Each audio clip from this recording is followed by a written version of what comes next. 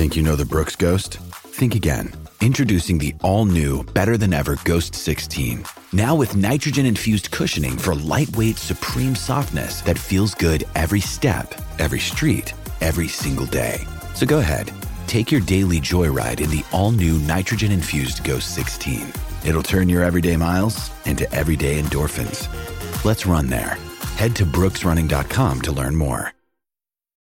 When you need mealtime inspiration, it's worth shopping Kroger, where you'll find over 30,000 mouth-watering choices that excite your inner foodie. And no matter what tasty choice you make, you'll enjoy our everyday low prices, plus extra ways to save, like digital coupons worth over $600 each week. You can also save up to $1 off per gallon at the pump with fuel points. More savings and more inspiring flavors make shopping Kroger worth it every time. Kroger, fresh for everyone. Fuel restrictions apply. Another day is here, and you're ready for it. What to wear? Check. Breakfast, lunch, and dinner? Check. Planning for what's next and how to save for it? That's where Bank of America can help. For your financial to-dos, Bank of America has experts ready to help get you closer to your goals. Get started at one of our local financial centers or 24/7 in our mobile banking app. Find a location near you at bankofamerica.com/talktous. What would you like the power to do? Mobile banking requires downloading the app and is only available for select devices. Message and data rates may apply. Bank of America N.A., member FDIC.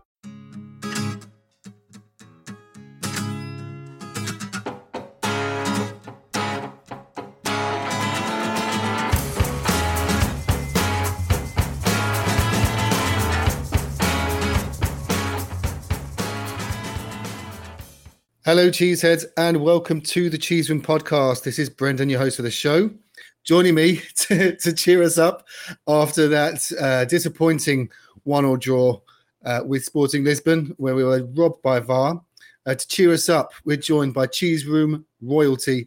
First up from Boston is Atlanta Spurs, Aviva Summers. Aviva, how are you doing? Never do that again. What? Boston. About khakis. No. Park the car. Park the car and have a yard. Yeah, no, I'm doing good. Thanks for having me. It's been a minute. It's been quite a while since I've been on, but glad to be on. Yeah, it's great to have you back. And as you can hear, we are also joined by the founder himself, all the way from Sydney, Mr. Aaron Jolly. Mr. Jolly, how are you doing? Mate, I'm pretty good. I just fell back asleep, though, and I woke up in a dream, and Pep Guardiola is there with his cardigan in an absolute furor after Tottenham's gone through against Manchester City in the Champions League. Let's party like it's 2018-19. I remember at the time when we won that game saying to somebody, gee, we've used up our luck for about, 100 years, and then we beat Amsterdam 3-2 away, and I think we probably used up our luck for 1,000 years, didn't we? Because today that was absolutely brutal. But try and find a bright side. I've just spilled coffee all over my floor as well. We spent 20 minutes lathering up a sweat. The folks are lucky this is not a video because you would be enjoying my squeaky nipples. Oh, yeah, they are squeaky. Yeah, no, after the game, I went for a burger. I'm glad I did to calm down. I was fuming after that. I was livid. But look, we'll get on to the VAR decision and everything else. Let's crack into, as we always do, with the lineup. Mr. Jolly, start with you. We had some players come back. So Romero came back, as did Pierre-Emile Højbjerg. So they were two of our stalwarts. We did go with Doherty and Perisic as the wing backs, and Lucas had as a start in the front three. When you saw the lineup, what were your thoughts? Were you okay with that? I was actually quite happy when I saw that lineup. Yeah, I'm not really much of a formation guy. I know a lot of people sort of arguing about whether we're better 3-4-3 or better 3-5-2. I know HG, they did the YouTube reaction right after, and I was chatting to him, and he was saying, look, we're only good in 3-4-3. If we've got Kulu, we should be playing 3-5-2, I guess, or a different formation, not that formation without Kulu. And we did look pretty average in the first half with in the wide positions, I thought. But I think Lucas starting is always a trip down memory lane, isn't it?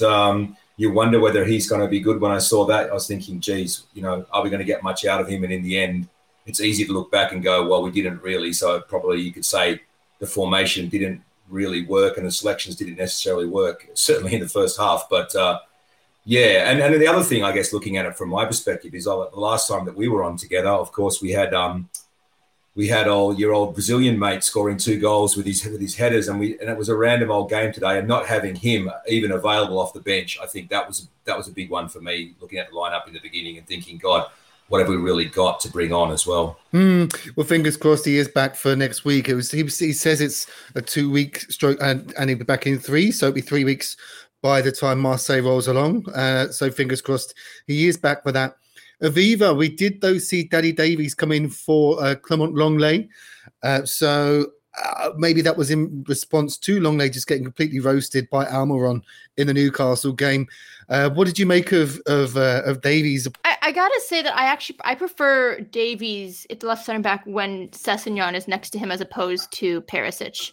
I think Perisic reminds me a bit of how Reggie would play, a bit narrow, and which didn't allow Davies to go forward more. I think when Sessegnon plays, he's much more wide. And I would have preferred to see Sessegnon at left wing back. So I think Davies played, decent. I think the thing with center backs, especially when you're playing 3 at the back, is that it really matters who is playing alongside them. And Davies is one of those players that when he's not playing in the left flat back, flat 4 at the back, I think it really matters who you put to his left. And I just don't think it was the right combination tonight. Yeah, Perisic didn't have a good game. First half, Mr. Jolly was terrible. I don't know what it is, why we are starting games so sluggishly. The commentators here in Brazil were pointing out that 8 of the starting 11 will be going to the World Cup. So do you think that's a factor? Why do you think we don't have the intensity until it really matters, until we go a goal down? Yeah, the first half, I was sitting here thinking, God, I've only been on 2 podcasts in 2 years, and we're not going to have much to talk about today. I was making all kinds of notes and doing research at halftime and sort of putting together, going, how are we going to fill this show out? Because the first half was just, it was really brutal. And I mean, it's not the first time this season, though. I'd say, you say we've got the World Cup coming up and stuff, but we've had a lot of halves like that this season, haven't we? We've just been really poor. I think in the first half we had, we had 1 shot on target, which was Son. Maybe we didn't. When was his shot on target? Was it late first half or early second? No, it was late first half. So we had 1 shot on target. I think we had 4 chances in the second half. We ended up with 19 chances in shots and I think 12 on target or something like. So the second half we absolutely went off, but first half was just terrible. I really don't know, other than perhaps we're not that good, Brendan, and we're really lacking. I think we're lacking something in the midfield. It's easy to blame the midfield when your team is not good, I guess, but Doherty didn't really offer much out wide. Perisic had a couple of balls, but we just didn't really create much, and then we had a couple of chances on the counter, and that's about it. It was very poor to watch. Yeah. Eva, do you have a theory as to why we're just not clicking? Are you just thinking that we will eventually click, or do you think there is a something deeper seated? There is a more of a fundamental problem with the team? I think that apart from the mainstays in the team of your Kane, your Son, who if they're going to play, they're going to make an impact. We were happy when we have the likes of Kulu come in, Bentancur, and Richarlison. And that's what we get excited about. That's when we start to see improvements, like the having a bit of an X factor there. Take those X factors out, your Kulu and the option of Richarlison, and we're back to where we are before every transfer window begins, with just having Kane and Son. And so I think what this showed is that the depth that we were celebrating having doesn't really mean anything if all of that depth gets injured or compromised. And I think we've definitely figured out we have enough depth in midfield. We have, 4 solid midfielders, I think. But I think in attack, you're really looking at, I think, just more options, whether it's a higher playing midfielder who can come in and be more attacking, which we don't have. That's what, if anything, Lo Celso was the closest we had to that, but he's not with us because we were playing that 3-4-3. So I think it means that if you need to be able to adapt when we have injuries, you need to be able to have more depth that can play roles that we wouldn't usually need. So I think hopefully they'll address them in the transfer window. Yeah, you're right. We don't have, with the 3-4-3 system, it doesn't really have a space for a creative midfielder or attacking midfielder, because the two in the middle would be sitting and the two wide players would be where the danger would come from. It's just a shame that we don't really have really decent wingbacks. Jolly, their goal, it was a bit of a mishmash in the middle, like Dyer committed and just got left in no man's land, and we were just retreating. They attacked in numbers. To be fair to Sporting, there was 4 of them, so that may have sort of been the reason why Romero didn't want to commit. But Lloris has to do better there, surely, no? Yeah, I mean, where do you start on that? Firstly, just quick comment on what Aviva was talking about not having the players. I think Ndombele and Lo Celso were brought in to actually take that role, and they just haven't worked out, which is kind of ironic. We were trying to replace Dembele and Eriksen, and then we tried, didn't we? We spent big dollars, and then neither of those 2 players worked out. So that, I think, that aspect of things is just, we need to definitely go out and address it again in the transfer window for sure, and try again, I guess. But as for their goal, I mean, it's a comedy of errors, isn't it? Like, definitely Dyer overcommits, and then once they've got like 3-on-2 against us or whatever at the back, we're in trouble. Should Lloris have done better? I guess it depends on your perspective, doesn't it? Like, it is right in the corner. It's an excellent finish. It's one of those finishes like Messi does, isn't it? I mean, obviously he's not Messi, the lad, even though he was a Tottenham junior, but he's put that right in the bottom corner, kissing up against the post, hasn't he? So it's tough for a keeper. And we know that Lloris, sometimes he's a little bit slow to get down in the corners, isn't he? He's an excellent shot stopper when he has to make those reaction saves. But on some of the crosses and on the distribution and in getting down in that bottom corner, he's just not world-class. It's a funny one, isn't he? He's an absolutely world-class keeper in some aspects. And then in a couple of aspects, he's second division. Yeah, and I made this point before as well, that he's been with us for 10 years now or more even. And the game has evolved. You need to have a keeper that has more to his game than just being a good shot stopper. Any good keeper will be a good shot stopper.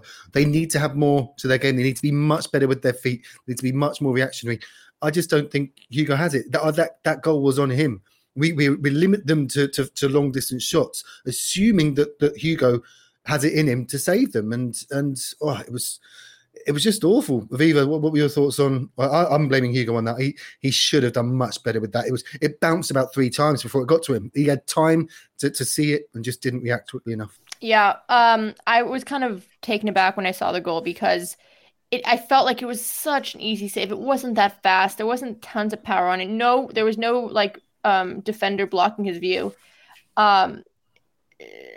But I think a lot of teams know that Hugo is prone to letting those in, and they understand that, and they go for it. Those unexpected shots that no one would think goes. Do you know what I mean? Like, once teams figure out how to break us down, whether it's tactically, formation-wise, they'll do it. We're a very easy team in terms of like playing to a certain format and a way of doing it. Like, we play on the counter attack. Everyone team knows it. Once you figure out how to break us down, you break us down. We haven't really figured out like the in-game management of how to switch up tactics quickly without a halftime happening. That's why we seem to be a second half team, is because Conte goes in second half in the locker room, says, okay, we're switching to this, and this. We go out, it makes a difference. But we need to be able to do that during a game, not when we only have 45 minutes left to play. And going into that second half, it was much more improved, Jolly. We did start on the front foot. We did press them high, and we did have chances. It was interesting to see the changes that were made as well. Brian Hill, I thought this was probably his best game in a Spurs shirt, but it was a much more improved second half, wasn't it, Jolly? I think you've missed one really important thing from the first half, though. We were lucky not to be 2-0 down, weren't we? After that hand of God goal. Oh, yes. If Maradona was the hand of God, then that was the hand of a total fucking knob. Because what was he thinking there? Did he think he was going to get away? Like, he waved his arm out there like he was holding a sandwich bag and put it in the net. Jesus Christ, that was pretty dumb. But then, of course, when you're watching on the computer, with the bleary eyes in the morning, you just see the ball go in the net. And you're like, holy shit, it's 2 down. But yeah, no, look, I thought Hill did obviously make a difference. I mean, it's night and day between the first half and the second half, isn't it? We've just almost immediately started. Like I've got all my notes from the game.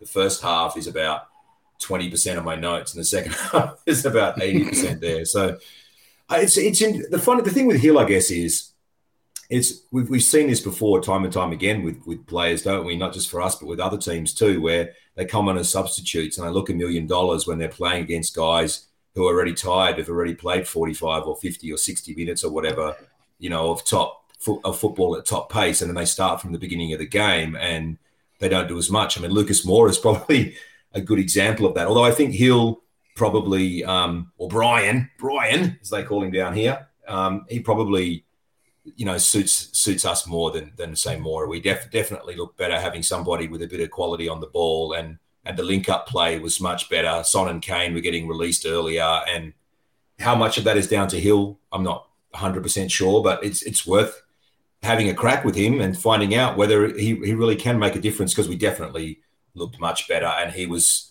probably our best player in the second half, wouldn't you say? Well, certainly he was the most involved, apart from Eric Dyer, who I'm sure we'll talk about a bit later. Yeah, well, let's talk about Dyer now. Avivo, he had at least a hat-trick of chances, and you can look at it two ways. Well, at least he was in those positions to get the shots away, the headers that he had. There was the spinning. I thought it was Kane, the spinning shot it might have been from a corner or it sort of ricocheted, but yeah, he was. I think he was very disappointed with it as well. Do you think he could have done better on those chances? I think Eric Dyer in that performance was saying to Gareth Southgate, "You better effing bring me to the World Cup." Because Eric Dyer is the kind of player that, in many ways, like what's his name, Michael Dawson was, like puts his body on the line, will go through a brick wall for us. And I've really seen him improve in his attacking prowess this season. I have him in my FPL team. He scored the first game. I think he has like 2 or 3 goals this season already. Yeah, Leicester as well. And I think he's really finding his confidence in that box on set pieces. And the fact that he went to take a shot that many people thought on first glance was Kane, just the way that he was able to, turn his body in such a tight position and have the confidence to do it. And if it was angled a bit differently, might have very well gone in. I think speaks a lot to his confidence right now playing under Conte, his leadership role in the team. And for him to, I don't know if you saw, but after the game, he was arguing with the ref about the call. He's not going to settle, and I'm glad that he's not going to settle. I think he has many times in the past, and it's not done him justice. So I think it was a great performance from him in terms of really wanting to be the person to make the difference, not just being a defender, but if no one's going to do it, I'm going to do it, or I'm going to try to be the one to do it. So, kudos to him for that. And hopefully he can get something in the next game. Yeah, there was this header that he had very similar to the goal he scored against Leicester that just sort of glanced over. There was one chance, I think, that Hill set up where it was just ahead of him. We just got a nick on it, but it wasn't enough connection. There was a spinning kick. There was at least 4 or 5 chances he had. At least, as we said earlier, at least those chances were being created, and we did get the goal eventually. But it was just much more improved on the first half, and just makes you think: had we started that first half with the same intensity, we'd be qualified by now. We'd be top of the group. Yeah, well, it's the classic one, If Martha was my uncle, she'd be Arthur, or whatever it is. Right? If Arthur was my aunt, he'd be Martha. Because, if one of those headers goes in from Dyer, we're having a completely different chat right now, aren't we? Although we probably would be saying what the hell was going on in the first half and why don't we play more like that? I think it's just unfortunate on the Dyer stuff, isn't it, that one of those chances doesn't fall to Harry Kane. Either the header from Son's free kick, which was a fantastic free kick, inch-perfect free kick right into his head there, and then the header later on, that's just a bunny, isn't it, for Harry? And even the volley, which we're sort of celebrating being like a really excellent chance. Probably if that's Kane, he hits that into the bottom corner, doesn't he? So, you probably you look at it and you wish you had the game over again. But if you're Conte, you're saying, well, we had 4 chances to win the game where Eric Dyer had those 3 headers and then had the 2 headers and the volley, and also we had the disallowed goal at the end. So, yeah. I'm not sure. Conte would probably be very defensive of our performance and say, well, it went the way that we went. We play a bit conservative in the first half. then we dominated in the second half. Yeah, and we did get the goal. It was deserved, Aviva, the header from Bentancur. The keeper sort of was I thought their keeper had a decent game. He was sort of dealing with everything that we were throwing at him up until that point. But he had a mare with that goal. He just sort of how he was sort of appealing that it was a foul on him. There was no foul. Bentancur was in his space. He wasn't leaning in. He wasn't jumping into him. And it was a simple finish in the end. Yeah, and had that been called against us, I mean, the game we just played where, what's his name, Callum Wilson scores on Lloris, and everyone's like, no, he's fouling the goalkeeper. Well, the same thing happened tonight. They thought the goalkeeper was being fouled, but no, he surpassed him in that jump. Bentancur really got some air, and good for him. I mean, I think he has been one of our mainstays in the team in terms of his consistency, in terms of how well he's playing for us game in and game out. And yeah, like I said, good for him. We're starting to see a lot more players get chances scoring, especially set pieces, which we used to be terrible at set pieces. You know, so far this season, we've had Sessegnon score, Dyer score, Bentancur score, Højbjerg score.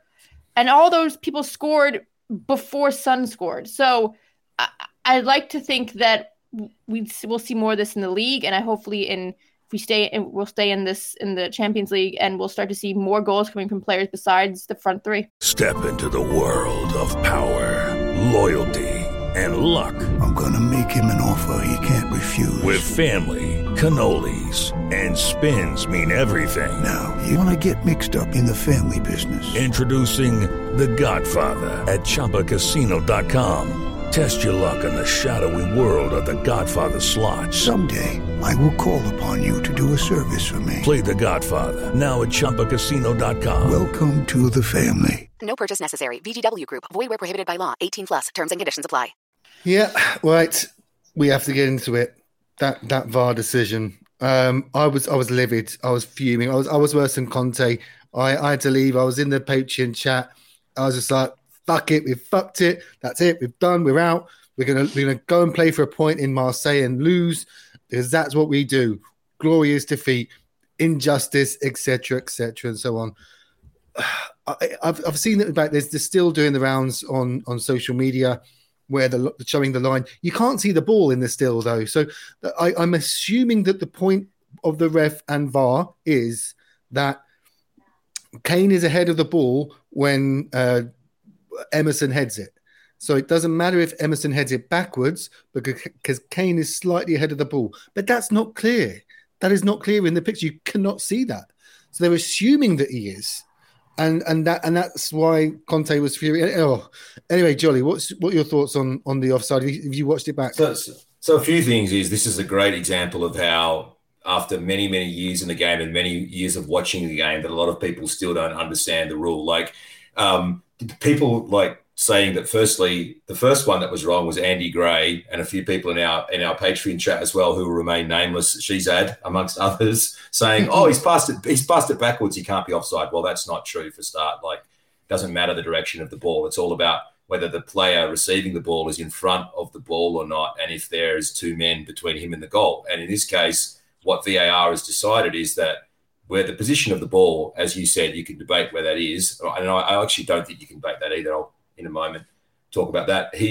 Kane, his knee, the way the line has been drawn anyway, right there, is in front of whatever part of the ball. And I know you can't really see the ball, but what I'm assuming is wherever they've drawn that line from, whether it's the middle of the ball, whatever the rule is, his knee is in front of that. There's no way that they're interpreting this. Like, the technology will show whether his knee is in front of the ball or not. Now, if you want to debate, okay, it's taken too long, it's not clear and obvious. It is clear and obvious because the technology will show, even if it's like 1/50th of a millimeter in front. But it won't. It depends where the lines are drawn. Like they have a principle. I mean, they obviously have some sort of principle about where the line is drawn. Like the technology will be out. If it's the middle of the ball or the end of the ball, the technology will be able to put the line in that spot. Like, even basic video editing technology can do that. You can find the middle of a sphere or the end of a sphere. So, like, if you want to argue it's taken 4 minutes and it shouldn't take that long, or if you want to argue that VAR just sucks,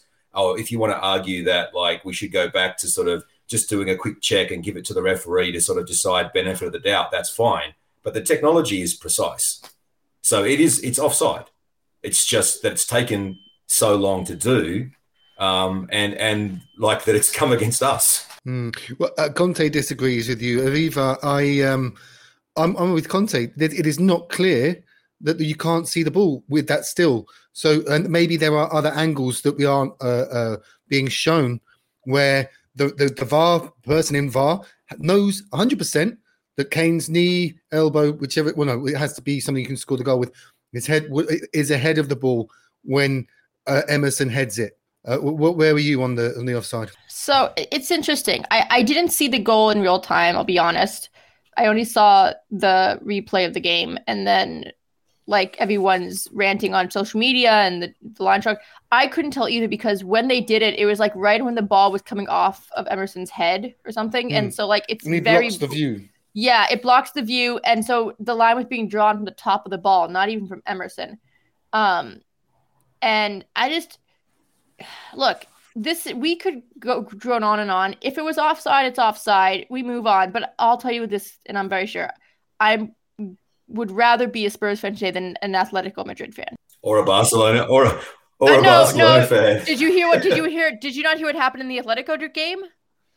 The ref blows the full-time whistle, but then VAR says, no, you have to go back and give Atletico a penalty. He had blown the whistle, so the game is over.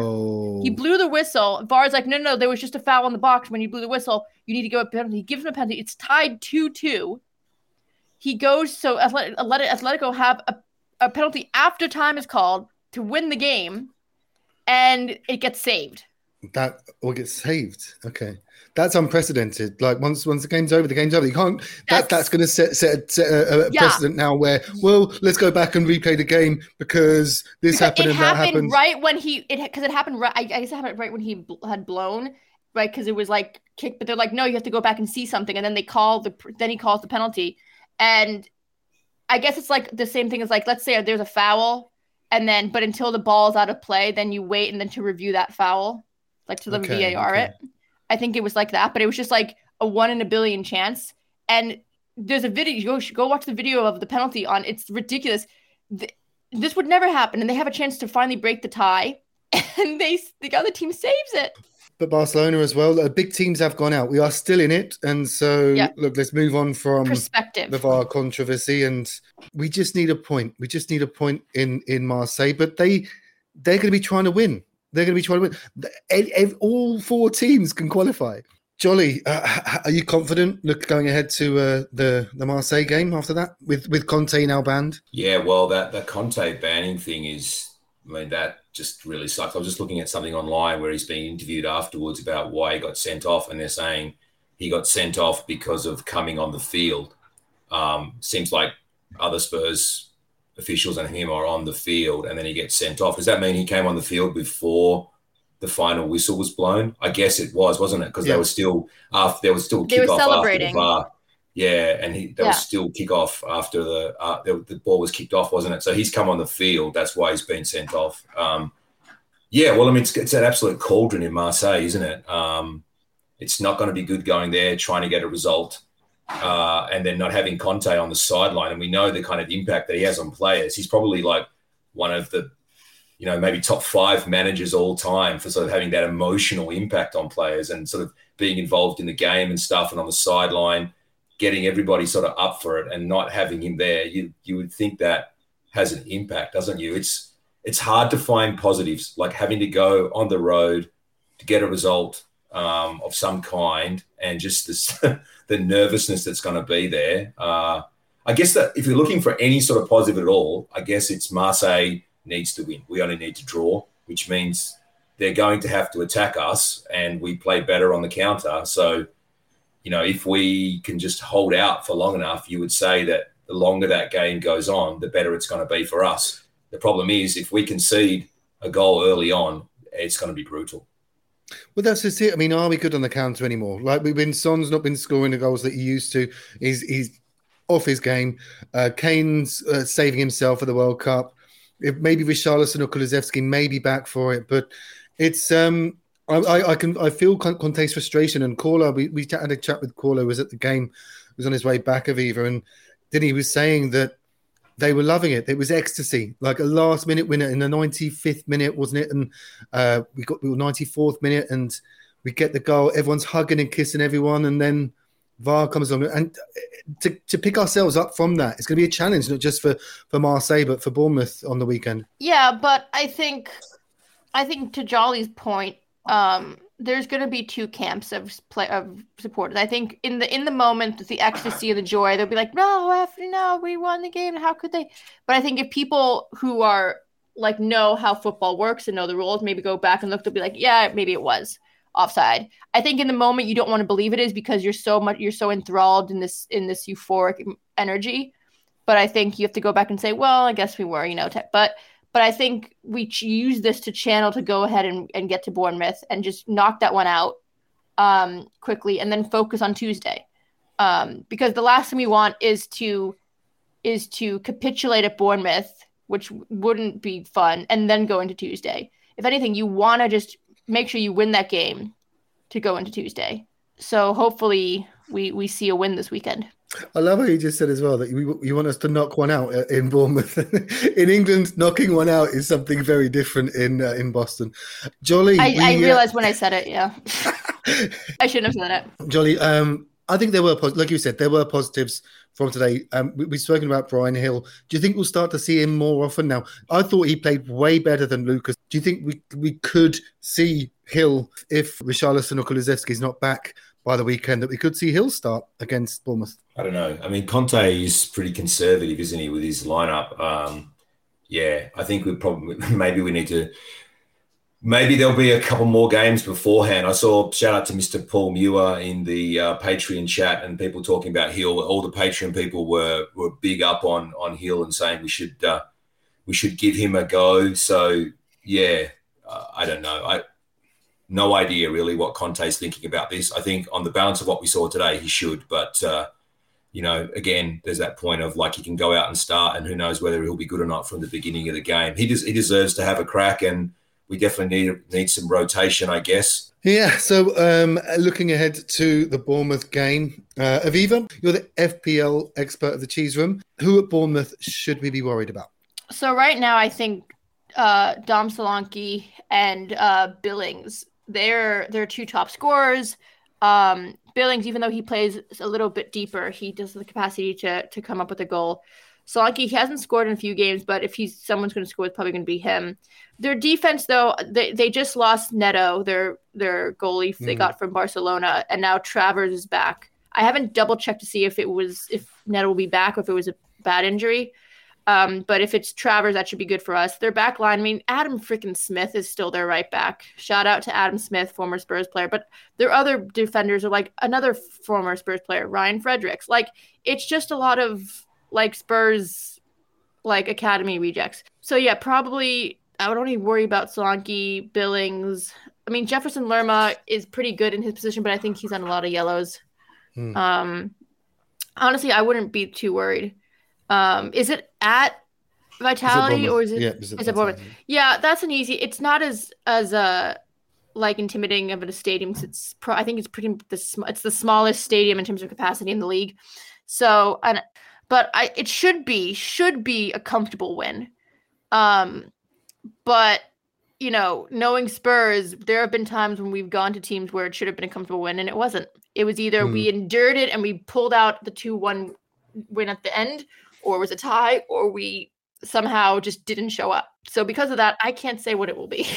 And that's the thing, though, with Jolly, with us having to get a result, be it a draw or a win in Marseille against half a team of ex-Gooners, that's going to mess with our selection for Bournemouth. We're going to have one eye on the Champions League when we're playing Bournemouth on Saturday. It has messed it. You can see the frustration in Conte's voice, in his eyes. He really, really hated that decision at the end, and it may come back. He used the word dishonest, and those are the sorts of things that get you further punishment from the authorities. So, but anyway, what are your thoughts ahead of Bournemouth? First thing is we have to deal with the conspiracy theory stuff, because I just found out, I got a message from the Spurs chat here in Australia that the referee today and the VAR official were the two VAR officials in the Champions League final against Liverpool. So the referee today and the VAR official were the two VAR officials who decided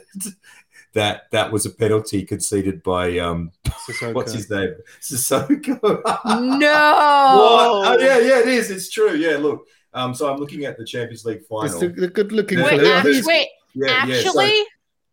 So Danny Makalele, who was the referee today, was the head video assistant referee in the Champions League final, and his compatriot Paul van Bokel was the assistant VAR official, and today Paul van Bokel was the VAR official. So the two guys who were in the room deciding that penalty from Sissoko was a penalty were the referee and the VAR referee today. What are the chances of that? Oh my gosh, that is so fucking Spursy.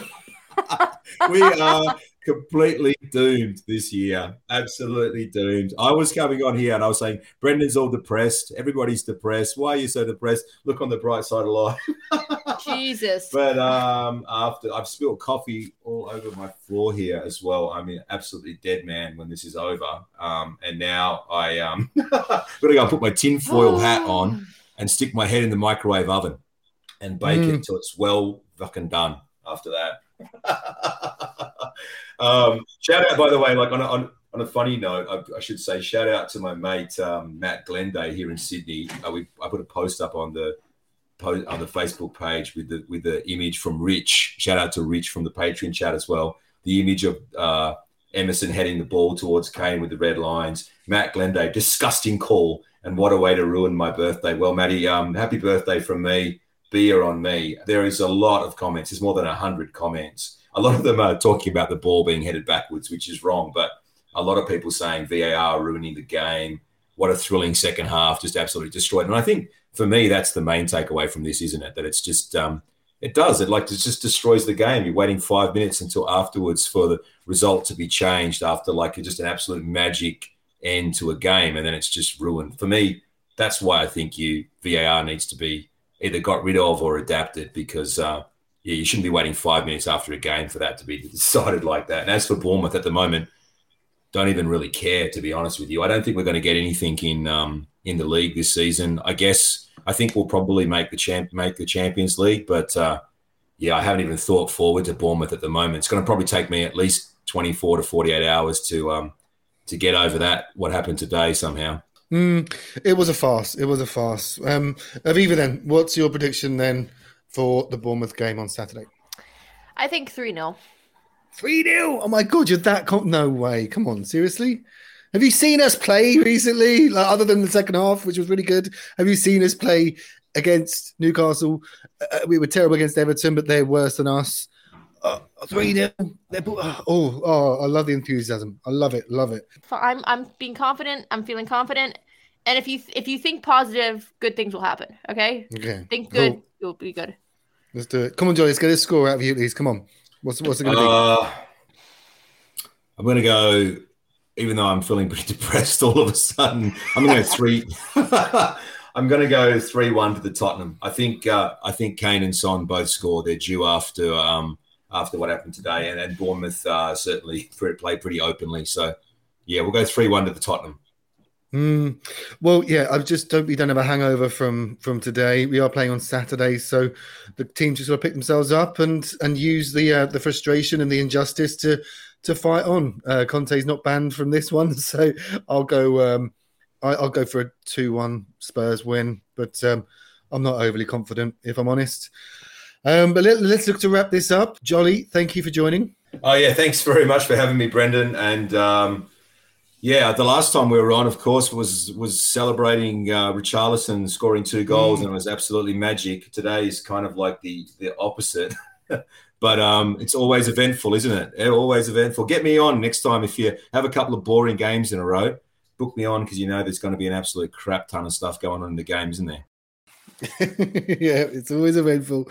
Never Aviva, a dull moment with Mr. Jolly. Never, mate, never. Aviva, thank you for joining. Thanks. Yeah, good to be back, and hopefully you'll have me back on again sooner than this one from last time. Always. Cheeseheads, do look out for the YouTube show, which will be out on Friday. There was an instant reaction show as well, if YouTube is your thing, from HG and James. I will be hosting the weekend show with the Bournemouth review. So that will come out on the weekend, probably Sunday by the time I get everything sorted. Keep the faith. Let's try and take the positives from today. That second half was enjoyable. There was injustice, but we had the chance. And as ever, come on, you Spurs. Come on, you Spurs. Come on, you Spurs. Sports Social Podcast Network.